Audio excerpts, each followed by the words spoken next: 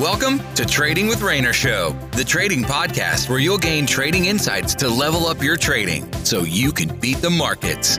Let's start boosting your trading knowledge from your friend, Rainer Teo. Hey, what's up, my friend? So just a heads up, today's episode is actually taken from one of my training video. So let's get started. So let me ask you a question. Have you ever, seen the price come into support and think, oh, this is a strong level of support, it's gonna hold, so you buy. The next thing you know, the price smashed through support and you got stopped out. Or how about the price came into an area of support and then it made a huge rally away from it, a huge bullish move. But the problem is you got stopped out of your trade before you can even take part in the move. So has any of those happened to you before?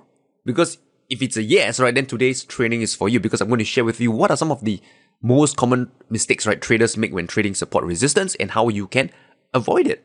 But first, if you're watching this video for the first time, right, hit the thumbs up button and subscribe to my YouTube channel. The link is below. Just hit subscribe and the thumbs up button.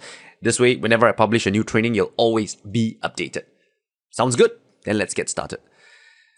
First thing first, right, the more times support is tested, the stronger it becomes. Have you heard of that saying before, from textbook or forums? You see stuff like, oh, the more times support is tested, the stronger it becomes.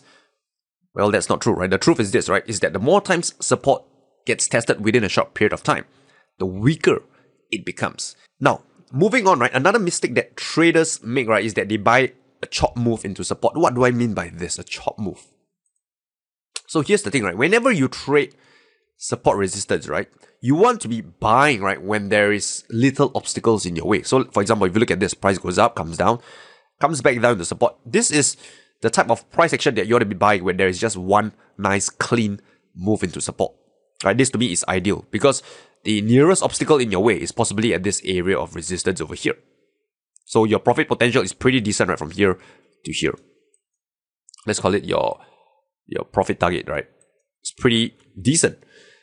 Now, there are times, right, where you don't get a nice clean move into support. Sometimes you might have something like this, which is very common.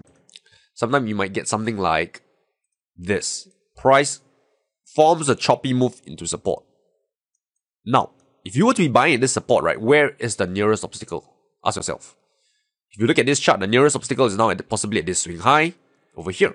So this greatly reduces your profit potential. Now your profit potential, right, is only this portion here because there's all these lower highs, right, that is in your way where potential selling pressure could be lurking around. Don't buy a chop move into support or resistance. There's too many obstacles in your way. It reduces your profit potential, and there's a lot of levels, right, or areas of your chart where the opposing pressure could come in and just, twist the direction of the trade for you. And finally, the fourth mistake, right, is that traders, they treat support resistance as lines on your chart. And here's the thing, support resistance, they are not lines on your chart. Even though you saw that I draw them as lines, but I treat them as an area. Why is that? And the reason is simple, right? There are mainly, two groups of traders out there. One is, we call it the FOMO traders, the fear of missing out traders. So for example, whenever the price briefly touch into support or just come into an area of support, they'll quickly want to buy. They don't want to miss the move, right? So this is the traders who have the fear of missing out. They'll buy as soon as possible when price reaches support.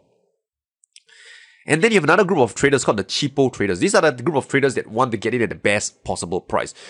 At the absolute lows of support, at the absolute highs of resistance, that's where they want to enter the trade. So when you have these two group of traders, right, that's where, support becomes an area on your chart. This is where, FOMO traders wants to enter right near the highs of support, and cheapo traders wants to enter at the lows of support. So when you mash these two group of traders together, support becomes an area on your chart. Okay? And one way, right, you can go about treating it as an area on your chart is to draw it as an area. So with that said, here's a quick recap, right? The more time support resistance is tested within a short period of time, the weaker it becomes. Number 2, don't set your stop loss just below support or above resistance. It is prone to stop hunting, as what I've just shared with you. Number 3, don't buy a chop move into support because that reduces your profit potential. There's too many obstacles in your way. And finally, don't treat support resistance as lines on your chart. It's an area, right? Repeat after me. It's an area, okay? We appreciate you joining us in this session of Trading with Rainer Show. Be sure to rate, review, and subscribe to the show. And visit tradingwithrainer.com for more resources related to today's session. That's tradingwithrainer.com. Until next time, good luck and good trading.